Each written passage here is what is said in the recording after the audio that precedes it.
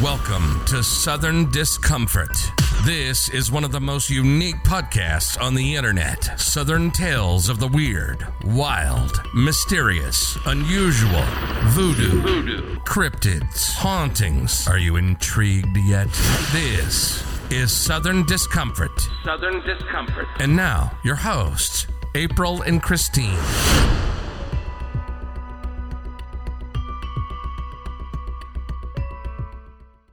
Hey everybody, welcome if you are just now joining us, and if you're not, then welcome back. And thank you guys so much for bearing with us and being patient as we had issues to work out, but we're back, so here we are. Happy 2022. Yes, yay.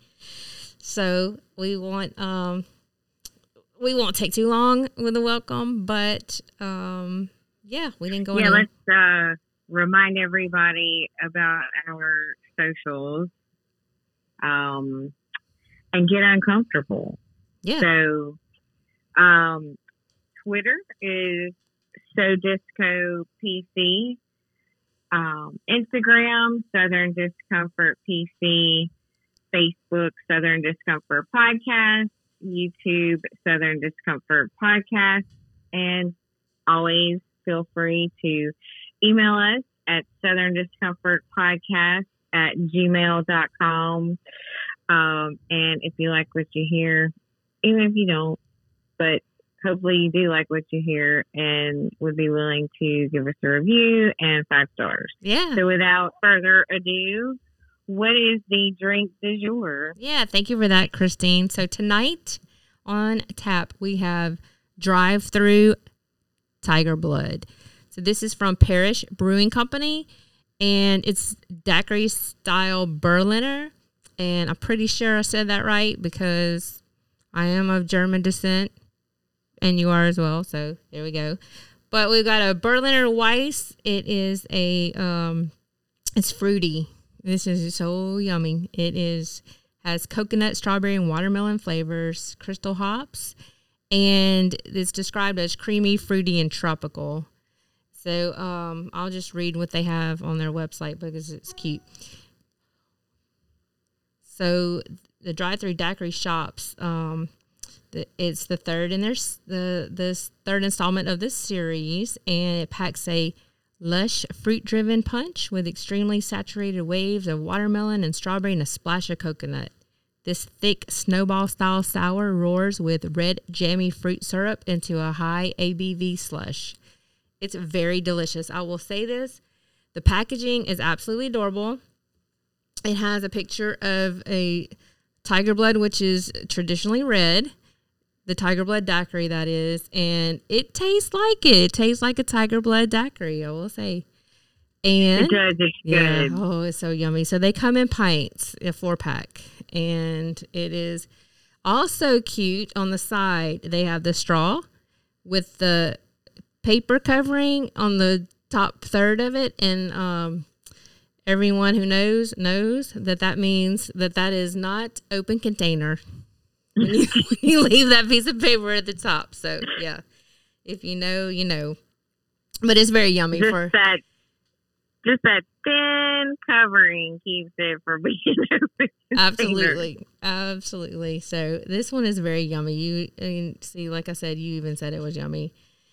Yeah, it is, and I was gonna also mention the cute packaging, but it I don't know that I could drink a whole one, but I did enjoy it very much. So highly recommend. Yeah. So real quick before we get started, this episode is intended for educational purposes, and the content contains themes and subject matter that some individual may consider triggering and offensive and possibly disturbing. But as always, the intent is not to disrespect anyone, including the listeners or any individual spoken about herein, and listener discretion as always is advised. So I just want to get started with a question for you, Christine.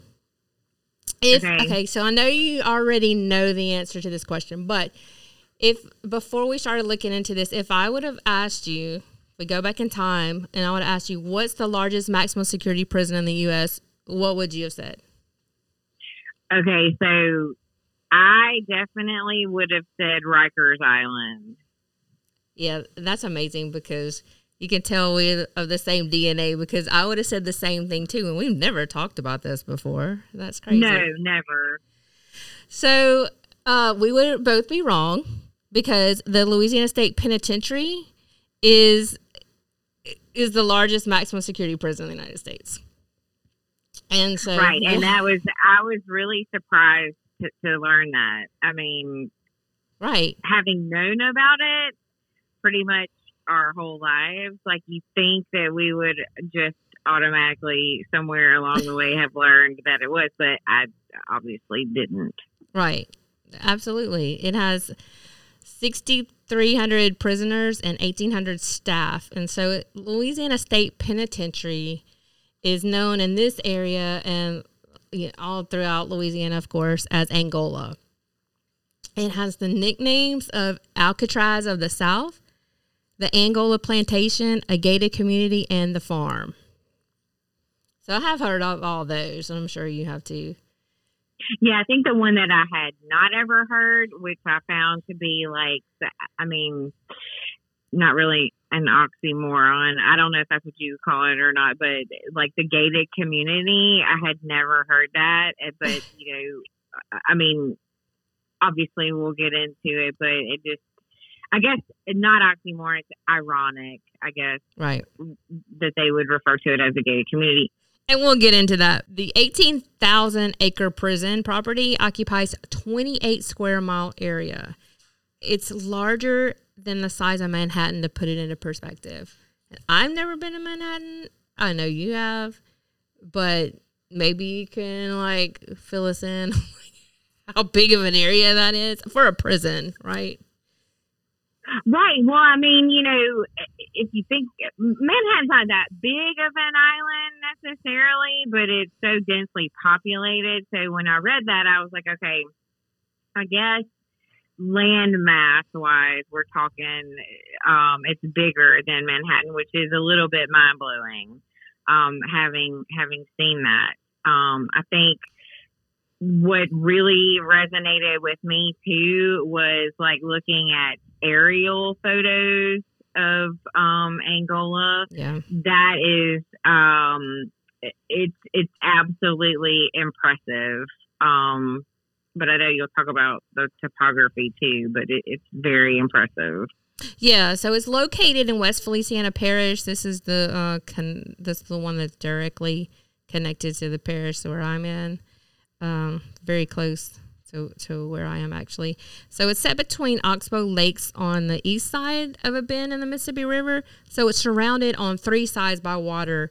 And also it's up in the Tunica Hills, which for Louisiana, you mentioned topography. Actually, that they have hills at all is pretty it's pretty impressive. Most of it is low lying and flat. Exactly. Yeah, and I've heard that, and I surprisingly haven't been in the Tunica Hills, but they have these cool waterfalls and hiking trails. But anyway, that's just a little side note. So the perimeter of the property is not fenced, but individual prisoner dormitories and recreational camps, those are fenced. But that's why they're not, because it is surrounded by water on all three sides. So essentially, it's got natural barriers, I guess. Right. That's where the Alcatraz of the South, that nickname comes into play too. Yeah, right. So, that never clicked until just now. Right. Okay, now I get it. Oh my God. Yeah. So it's very, like I said, it's very close to or maybe I didn't, but it's very close to the Mississippi state line, and it lies 2 miles south of the Mississippi state line. It sits at the end of Highway 66. This is around 22 miles northwest of St. Francisville, Louisiana. And I'm sure a lot of our listeners have heard of the allegedly haunted plantation, the Myrtles. This is also in St. Francisville, in the Tunica Hills area, well, close to the Tunica Hills. Then I mentioned they have the waterfall. So I was just thinking, not that that anybody paid for this, but I was thinking this could be like a little destination trip if you wanted to I don't know, see, go toward the prison. I think there's people that would be very much into that. Like, I think anybody who's into the paranormal would be familiar at least with the name of the Myrtles. And then you're right, you could weave that into also a trip to see the prison, which I didn't grow up in. Well, we didn't grow up in Louisiana and go to high school and whatnot in Louisiana, but I have friends who this was actually their destination on their field trip growing up in school. I've heard of that, because they do have a museum there. They do. So, like you said, education. Right. And then you could even go on a trip to the Tuna Hills. I don't know. So there's a thought. But, yeah.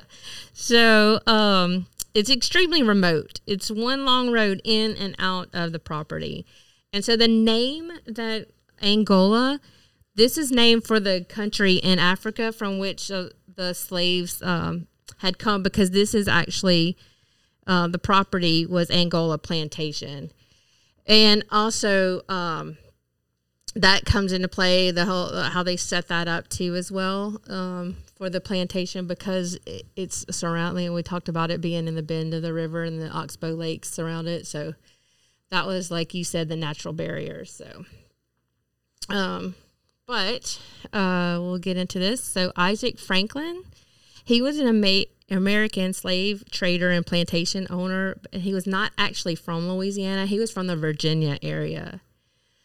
So his widow eventually sold the Louisiana plantations in 1880 to Samuel Lawrence James, a former Confederate major. And so one of the histories of Southern prisons, and certainly Louisiana was no exception, was the convict lease system. And what this was, I think Kentucky was one of the first to adopt this practice, and Louisiana followed. So in 1844, Louisiana leased the prison inmates out for labor. They did this to save money. I mean, it's kind of a smart business move. From the business move, of course. So they leased the inmates out for levee construction. However, yeah, so you say the smart, right, a business move, but also at the same time, it was very diabolical. It was pretty atrocious. Oh, yeah. Right. The impact to the human collateral is diabolical. Right. Yeah. So, because the levee construction work was so dangerous that they didn't even want the plantation owners didn't want to allow their slaves to do this levee construction, because they were valuable to the plantation owners, and they didn't want to lose them to death or to any harsh conditions or them being overworked or injured. Yeah. So if that tells you anything. So in 1916, Henry Fuqua became the warden of the Louisiana State Penitentiary at Angola in West Feliciana Parish. This is north of Baton Rouge, like we talked about. And he held the position until he became governor. As a warden, he terminated most of the security officers at the penitentiary, and instead he placed trusted inmate guards on duty. This was primarily to save money, as we said, because, that's what they were into back then. I guess that's always been in vogue, right? Everybody wants to save money. So he did abolish the stripes on the convict uniform. So there was a great flood in Louisiana in 1922, and this ruined the crops of numerous plantations, including Angola and surrounding them. This happened to be for the third time in nearly a decade. So they sold the land to expand the prison in a series of 8 purchases over 18 months. And Fuqua arranged the purchase of 10,000 acres and approximately $13 an acre. Oh my God, that's amazing. $13. I mean, it's like feeling it. Right. I mean, I'm sure even back then that was a lot of money, but wow. Well, that's true. I'm thinking in terms of the value today, but sounds like at any rate. Sounds like monopoly money, like $13 an acre. Yeah, let's buy up 18,000 acres, which is what they brought the prison to its present size, the 18,000 by this transaction. Yeah. So Fuqua is remembered for his interest in the levee and road construction, but also for his fight against the resurgent Ku Klux Klan. And so back then, that was pretty amazing. I just can't even imagine the pushback that he got for even fighting against that. Yeah, because I would imagine that was not popular with his constituents at that time. Right. Yeah, in South Louisiana. Or Louisiana at all. Absolutely. Right. So during Fuqua's time in the governor's mansion, Louisiana's anti-KKK laws imposed harsh penalties upon anyone wearing a mask or anyone committing a crime while masked. These are laws that are still on the books, but there are exceptions. That's what I would have wanted to point this out. This is they make exception for the celebration of Mardi Gras, so they're still on the books today, and also it's kind of relevant now to COVID times because there are people here to point out, well, it is illegal in Louisiana to wear a mask. I mean, they can try that. Yeah, right.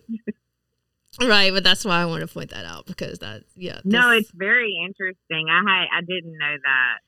Right. I have heard that. I've heard a couple of people say that. But so Fuqua also increased the budget for his alma mater, LSU, Louisiana State University. So tight, though. Yes. And this was to construct more buildings on the new campus in southern Baton Rouge, but he also supported the expansion of the African American Institution of Higher Education, Southern University in Baton Rouge, which I feel like doesn't get as much notoriety outside of Louisiana, but Southern University is pretty amazing as well. Yeah, that's really important for the state, but I mean not only the state, but the country too. I guess that is very little known fact. Yeah, it's in the world of HBCU that it's a good, very outstanding school. So also there's still a Fuqua Street in Baton Rouge, and now you know. Yes, there is. Now you know. So we'll get into this a little bit of history. So before 1835, state inmates were held in New Orleans jail, and which really around that time, if you think about it, that's New Orleans was where everything in the state was. Right. That was the go-to city. It was. Well, and it still is synonymous with Louisiana now. Right, and that was the highest concentration of people in it, population, yes. And so it was horrid, and it was only fit for animals, as most people, I wouldn't say recall, but as it's been documented. At that time, even, it was known as the worst prison in the U.S. So Louisiana State Penitentiary had been named the worst prison in both the 19th and 20th centuries. Ooh. Yeah, so first in 1831 by Alex de Tocqueville, and then again by Collier's Magazine in 1952. Don't come for me for my French. I'm sorry. I mean, I think you did a good job with that because I've always said Tocqueville. Right. So, originally, it was a jail, but first, the Louisiana State Penitentiary located at the intersection of 6th and Laurel Streets in Baton Rouge. It was modeled on a prison in Connecticut. So it was built to house 100 convicts in cells of 6 by 3 feet. That's so tiny. Yeah. I'm not saying that they should have palatial spacing, but if you 6 feet, if you were taller than 6 feet, how would you even lay down? Well, you couldn't. Right. not comfortably, for sure. So, And the Antebellum South penitentiaries were composed mostly of white inmates, and this was because slaves that committed crimes were sentenced by their owners. And at that time, prisons were considered lower than slaves because they were expendable and replaceable at no cost to the state. And see, at this time, too, children were born in prison. They were born to inmates, and then they were sold at auction when they turned 10 years old. Yeah, that's so sad. I know. That's so sad to think about those kids. So in 1844, Louisiana legislature authorized convict leasing, which we described earlier. And then in 1865, after the Civil War, after the Civil War, Louisiana passed a series of laws called Code Noir, the New Black Code. And this was designed to drive former slaves back to their home plantations. The laws criminalized free black men who could not provide written proof of employment, and this classified them as vagrants who were jailed and hired out to anyone. Often their former owner would pay off their fines. So then that would send them back to the plantation. Yeah, so it's like it's just a cycle. Right. Because after the Civil War, they had lost their workforce at these plantations. So that was a way that they thought, I guess they were being clever. Find a workaround to just feed them back in. So the Act 12 of 1865, this doubled the punishment for vagrancy to 1 year and made it clear that local authorities could hire out that person to an employer for the year. It specifically stated that they were to be hired out to the last person for whom he worked. So you see what I was getting at here. Well, I mean, it's like a prison inside of a prison. Yeah. Yes. Yeah. So by 1886, death in Angola was so commonplace, it was estimated that a sentence of 7 years was equivalent to a capital punishment, basically. Oh, geez. Right. So women also were in prison at Angola, and they worked the fields and in laundry. Go figure. Mm-hmm. Why are you going to put the women in charge of laundry? Come on now. Don't even say anything about being in the kitchen. Right. So the state of Louisiana purchased Angola in 1901. Angola was a brutal place to be. In 1916, a report indicated that prisoners in Louisiana were subjected to illegal and barbarous corporal punishments. What does that mean? Well, they were torturing them. They were brutally torturing them. I mean, I guess it's rhetorical, but I'm just thinking barbarous. Like, that's pretty severe. Yes, that is. So, and brutality flourished in these Louisiana prisons because prisoners policed the prisoners. So we talked about them saving money. One of the ways that the state saved money was to use prisoners to do all the work of the prison, including guarding other prisoners. And at one point, there were only 19 non-inmate guards to more than 2,000 prisoners. I think, go ahead. How does that work exactly when you have the prisoners guarding the prisoners? Is that equivalent to the so like modern trustee system? I don't really. Yeah, I would imagine so. And also, I think of the Stanford experiment when I think of that. Oh, that's right. Yeah, because that would probably go to their head, or maybe they would think that, oh, if I do a good job at being a prison guard, even though I'm a prisoner, maybe they might treat me better. You know, the real guards. That's a good point. Right. I mean, I don't know. I didn't come across that, but I can't help but think of that experiment.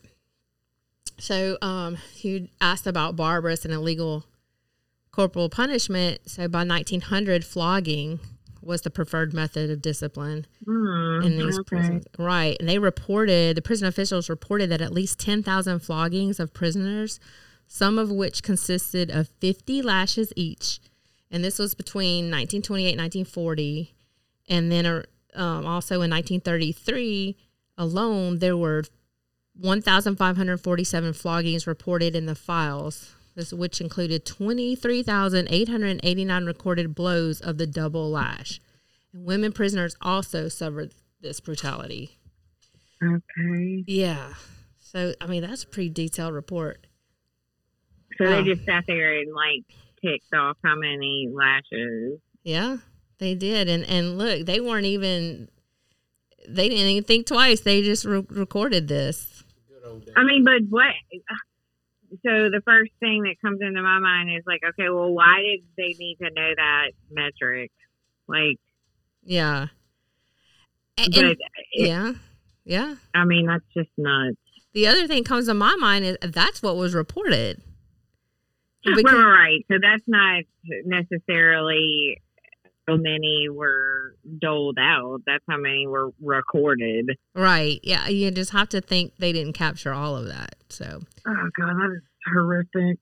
Yes. So from 1935 to 1973, one of the worst places to be in Angola was the Red Hat cell block. This was Angola's Supermax. Authorities built the Red Hat cell block in 1935 in response to a series of escapes in the early 1930s, including one big prison break in 1933 during which 2 guards were killed. As a result, the Red Hat cell block was built in 1935, and it was a building of 40 tiny cells built of concrete set aside for prisoners deemed incorrigible. So, like I said earlier, these prisoners lived in cells 6 feet long and 3 feet wide, sometimes several to a cell. Yeah. Yeah. Not only did you, if you were pretty tall, you didn't have hardly enough room to sleep, but you were in there with other people. So they were required. Can you imagine, like, communicable disease? Oh, yeah. You know, hit. That probably has to do with the mortality rate, too. I mean, whenever you mentioned that earlier, those numbers around, like, the mortality rate, how it's considered to be like a death sentence if you got 7 years, it probably had to do with, like, those conditions too. Oh yeah, absolutely had to. And they were required to wear felt tip hats dipped in red enamel when they left their cells. And this place housed the escape risks and the prisoners considered most dangerous. So that's why they called it the Red Hat cell block. Yeah. So that was more to, I can only imagine that was to, like, to let them stand out. You know, they have to wear their red hats. So, like, okay, we can easily identify that this person is either very dangerous or an escape risk. Yeah, symbolic, I guess. Right. So by the 1940s, brutality and abysmal conditions in Angola were widely known to the government and the public. Reports about the prison have been circulated, and flogging on a scale just short of torture and the lack of education and rehabilitation were reported, but these reports were ignored. Of course. Yeah. Oh, yeah. Well, because it was very remote, like we said, so out of sight, out of mind. Right, and nobody knew they were there, much less what was happening. Right. Absolutely. So the heel slashings of 1951, that is another topic of brutality, but it was an interesting reverse of sorts. So on February 26, 1951, several prisoners had slashed the tendons of their heels in order to avoid the hard work in the fields and further punishment. 18 prisoners were hospitalized for slashing their own tendons with razor blades to avoid beating to brutal conditions. Okay. Yeah. I'm just going to stop you right there, because how bad does it would have to be in order to slash your own tendon? Yeah, and protest.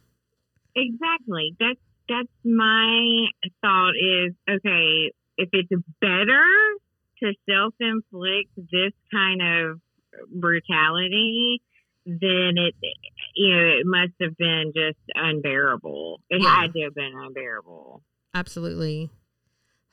Okay. And a report a day later put the number at 31 prisoners who had slashed their tendons, at which point an independent investigation was called for. And most of the prisoners had served weeks or months in the red hat solitary confinement cells you were talking about. Yeah. Within days, another 6 slashed their tendons, and the governor of Louisiana decided to appoint a special committee to investigate the conditions at Angola. Oh, yeah. So that's what it took, basically. Yeah, like and then that's something that you got to be committed to. Also, if you're in a protest and you're going to get a group together, oh God, you're like, okay, we're going to slash our tendons. Yeah, like how do you get everybody in on that? Right. Like there must have been some sort of like, okay, well either like there had to have been coercion, right? Yeah. Or I can't say there had to have been. I would have to imagine that there was some level of coercion internally amongst them, because they would be like, okay, we're all doing this, and if you don't, yeah, then who knows what else would have happened. That's just right. Just one theory. The having to psych yourself up to do that, I can't even imagine. I can't. I'm such a ninny baby when it comes to cutting my my God, finger. I have a zero tolerance for pain, much less the sight of blood, much less doing it yourself. taking a razor to. No, I mean it's for me it's unimaginable. But being in that situation, of course, I cannot speak on that because I would not, have experienced it. Also, I just thought of this. I can't even imagine that they would have had sterile razor blades to do it. They probably had some crude form of something that would cut them with. Oh. Right. Some rusted, probably. Like, yeah. Yeah. Okay. Anyway, we're going down a path here. Well, because you really could just extract that piece, and you could really do a deeper dive into that, the psyche, and so it's anyway, I think it would be worthwhile, but not for purposes of the story we're telling today. But so this committee discovered that conditions at Angola, through powerful, explosive, and damning testimony provided by an unimpeachable source, Miss Mary Margaret Daughtry, an Irish nurse employed at Angola, she told the committee that Angola was, quote, a sewer of degradation and still in the dark ages. Men lived in huge dorms that were filthy and stinky, which to me sounds like an understatement. Right. Disease, I'm sure they were disease infested. Yes. She testified about sexual abuse of new prisoners, beatings and whippings. And again, to quote, of the nearly 7,000 men discharged from the penitentiary since she was employed there, she said she never saw one who was as qualified to enter society as he was the day he was admitted. Wow. And that was the true brutality of Angola. I mean, that's a powerful statement right there, because that's not what the prisons, at least in modern view, is, or goal, I should say. It should be about rehabilitation. And well, right. I mean, that's it's these subhuman conditions and treatments that make it something out of the dark ages. Exactly what she said. Yes. Oh. She further said there were no doctors, that she performed the surgeries, administered shots, stitched up the wounds, and even delivered babies of women prisoners. She testified and then resigned from Angola. providing later explanation that she told the truth despite the fact that the warden insisted that she lied and tried to bribe her, in addition to a threat from the local sheriff to prosecute her. Okay. So first of all, you try to say she lied, and then you try to bribe her. Okay. So.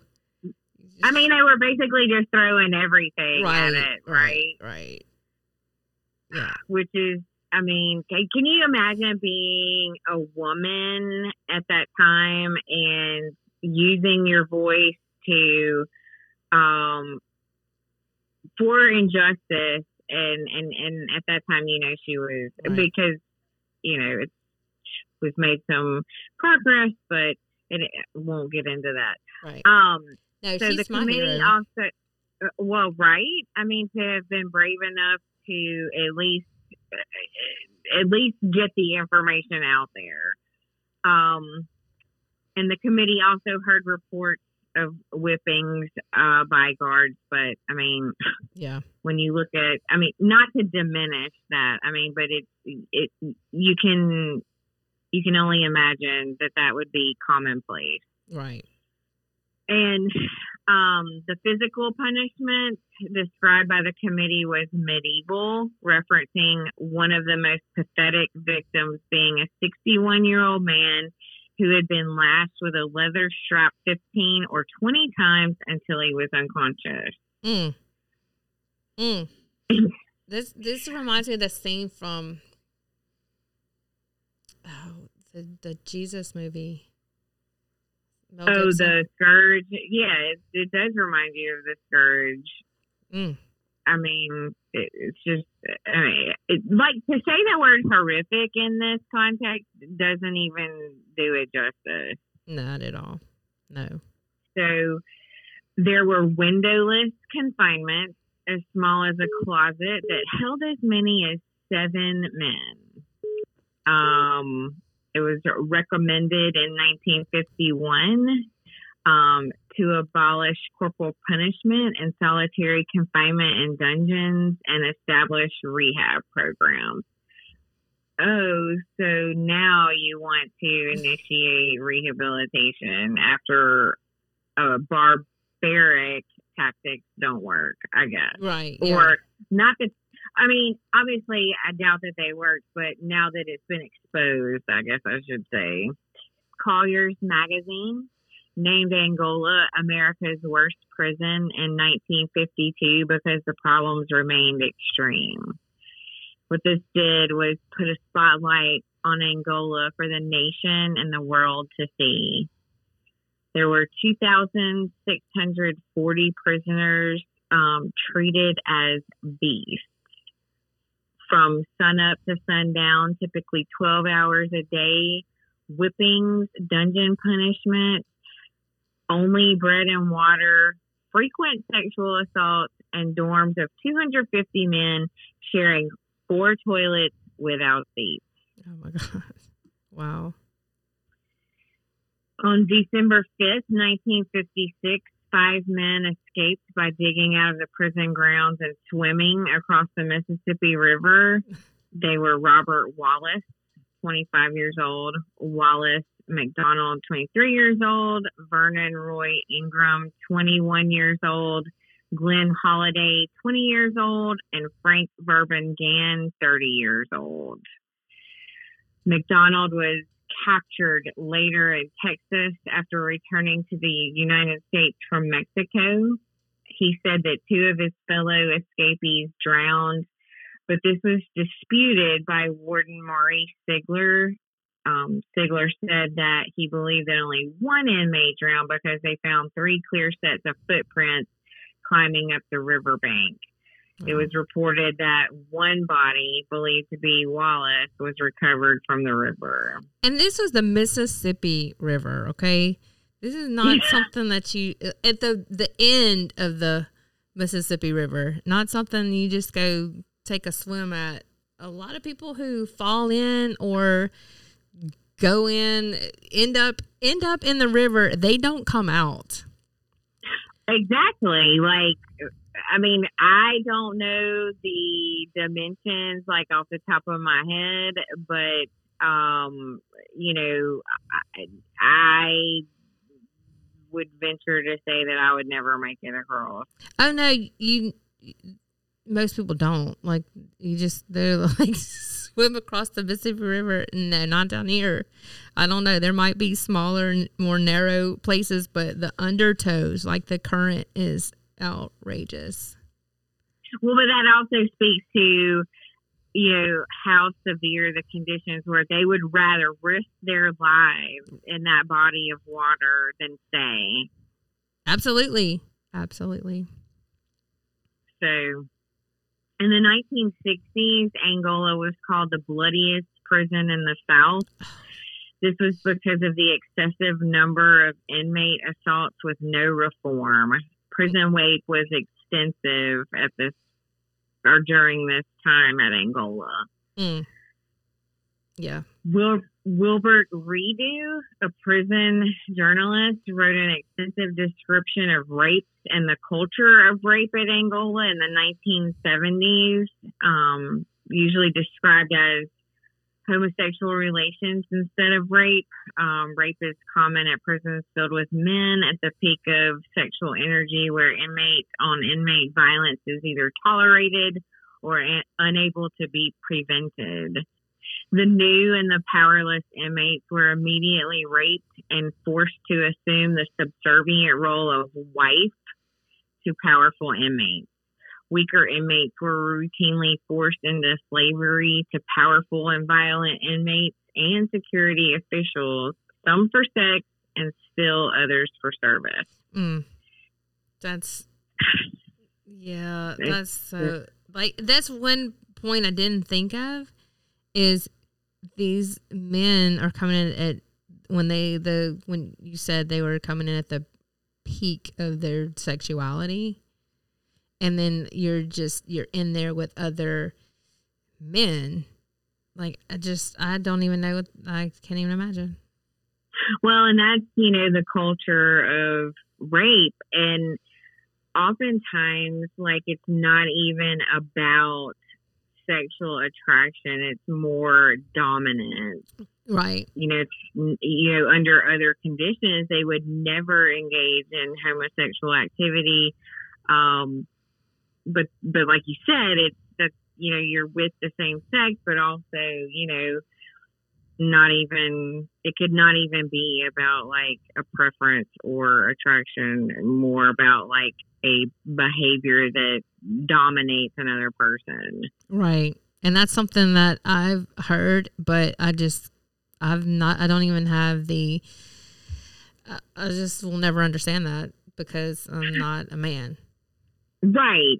And I could never understand that either. But, and also, I mean, I think, you know, this is a bit tangential, but, you know, and probably we could do another episode on prison culture itself, but, you know, it happens with women too. Right. But at any rate, the inmates lived in a world in which the strong survived and the weak served or perished. It was either or. Yeah. There was nothing else. Yeah. Human life had no value in Angola. Young prisoners were gang raped, and those who weren't were beaten into submission by gangs. The strong controlled the weak, and new inmates entering the prison had to pass a test of violence to determine the status they would have.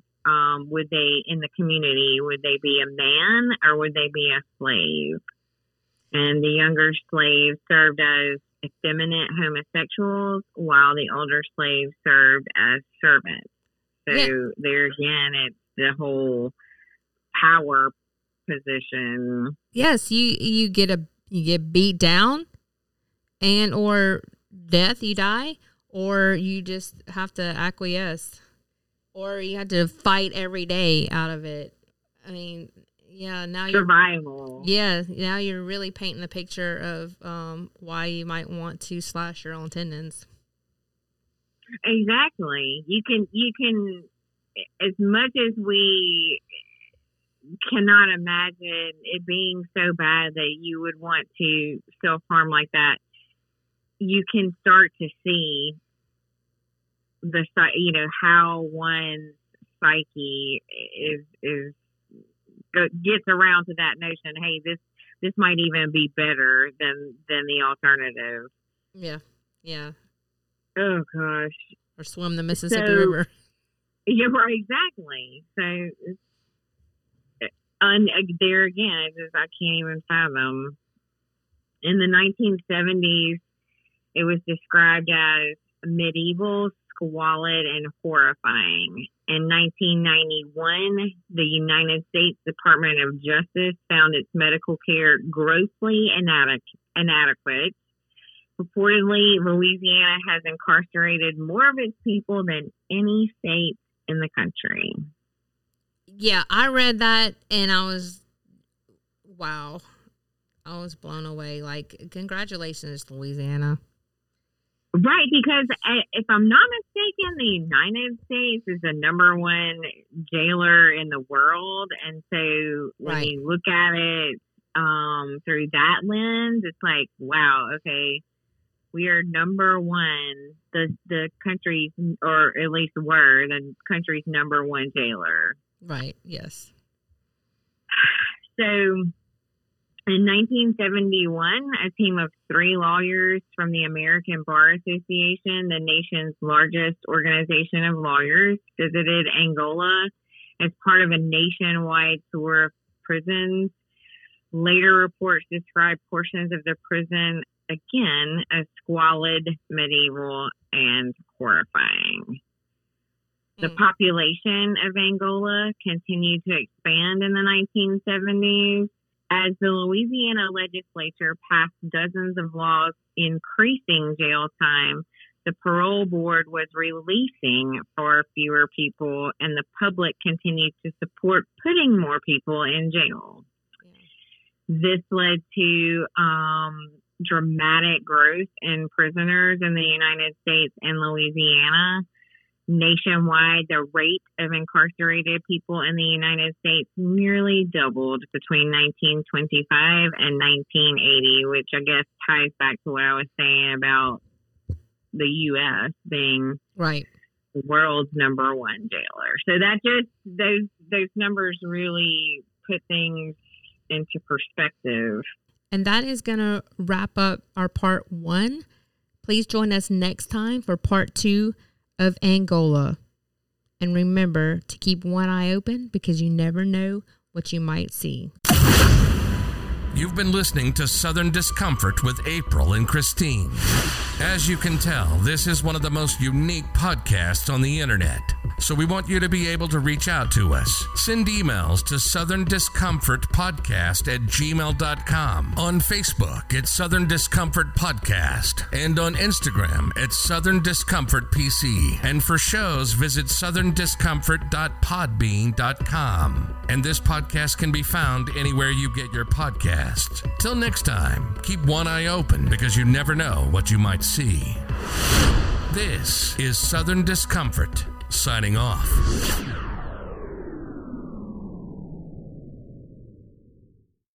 At the penitentiary, and instead he placed it, I don't know what kind of words placed it, but I'm very highly educated. I know words. I have the best words. He placed it there, I'm telling you. Okay.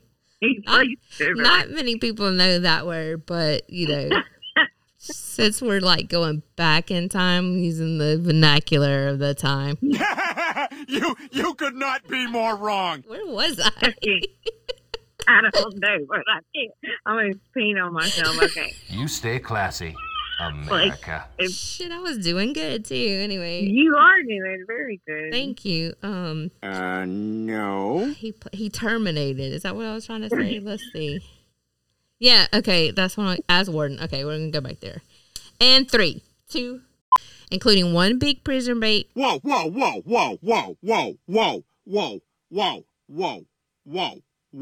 What's a prison bake?